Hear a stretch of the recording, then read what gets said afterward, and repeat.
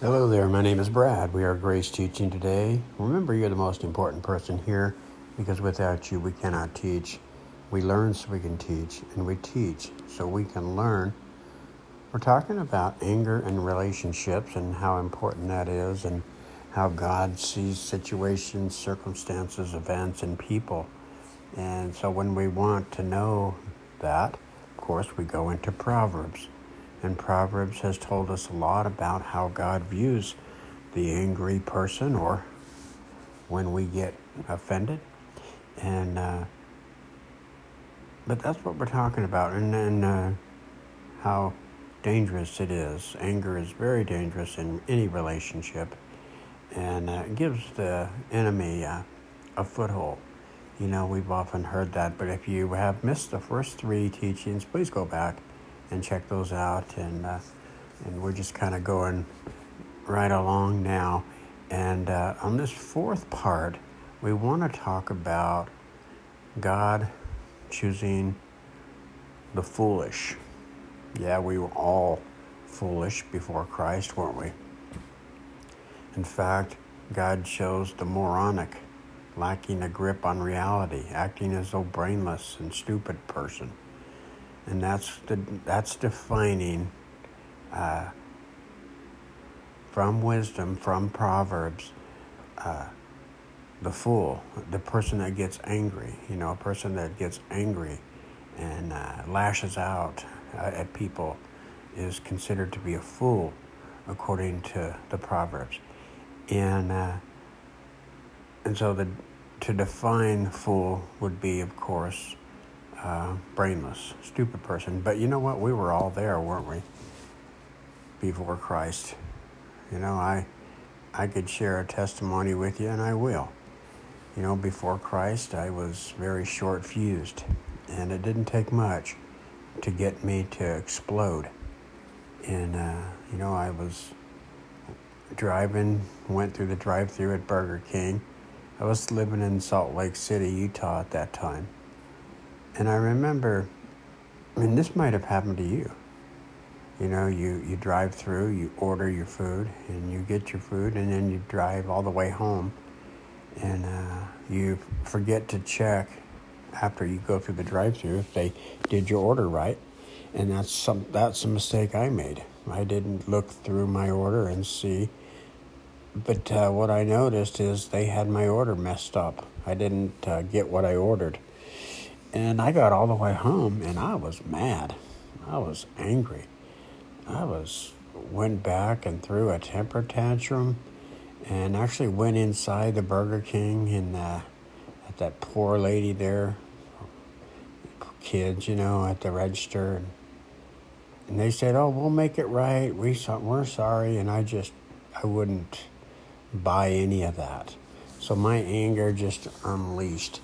But you know, even the Apostle Paul, if you think about how angry he was, he had Christians persecuted. And so here's a guy that God chose. That's right, God chooses us. And, you know, it's because of how good he is. And when we take a look at Paul's first letter to the Corinthians, in 1 Corinthians 1:27, he says this: "But God chose the foolish things of the world to shame the wise. But God chose the weak things of the world to shame the strong." And I believe it's to show how good he is. You see, all through my Christian life, I have discovered that God has blessed me because of how good he is. Can you relate? You know, ministry today is a life, not a to-do. You know, we think that, when you think about ministry, what do you think about? Well, we think about doing, don't we? We think about getting involved in some kind of action, and maybe even going to another country and serving. We think about, putting on our service shoes and going out and getting busy. Well, ministry under this new covenant is not a to-do, it's a life to be in. Paul says in his second letter to the Corinthians, now who are the new creature in Christ.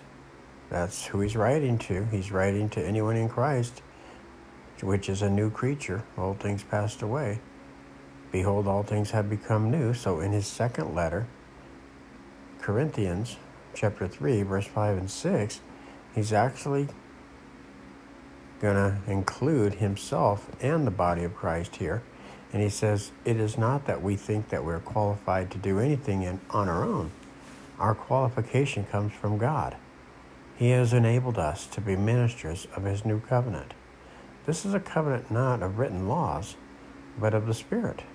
The old written covenant ends in death, but under the new covenant, the Spirit gives life. You see, so it's that very life that we possess in Christ that qualifies us to be ministers. Now, someone once asked, they said, what do I need to do to teach?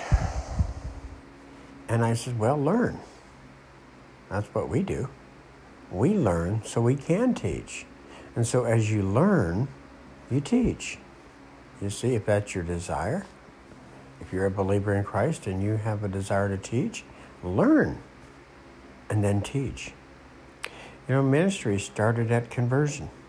Remember, ministry starts from the moment we get up to the moment we go to sleep and everything in between. It's just that life that we possess as we go into our day. So from the time we get up till the time we go to sleep becomes ministry. So what we do is we live from the life-giving Spirit of Christ. We don't live for him. It's interesting that 95% of Christians will not share their faith in their lifetime verbally. Did you know that? In fact, in most cases, you never even know that people are Christians. But 95% of Christians share their faith non-verbally. That's right. We share our faith non-verbally every day, don't we? We're on stage, a pastor once told me.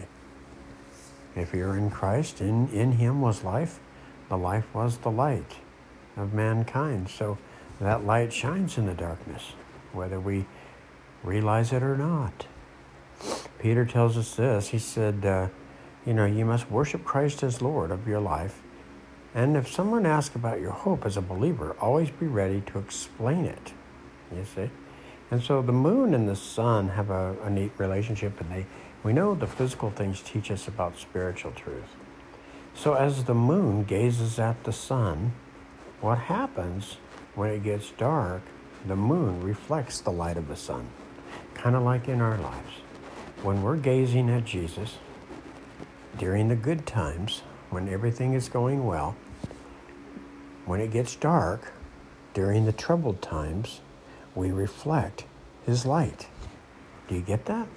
And so what happens is people take notice of that, and when they ask us about our Christian hope, be ready to explain it.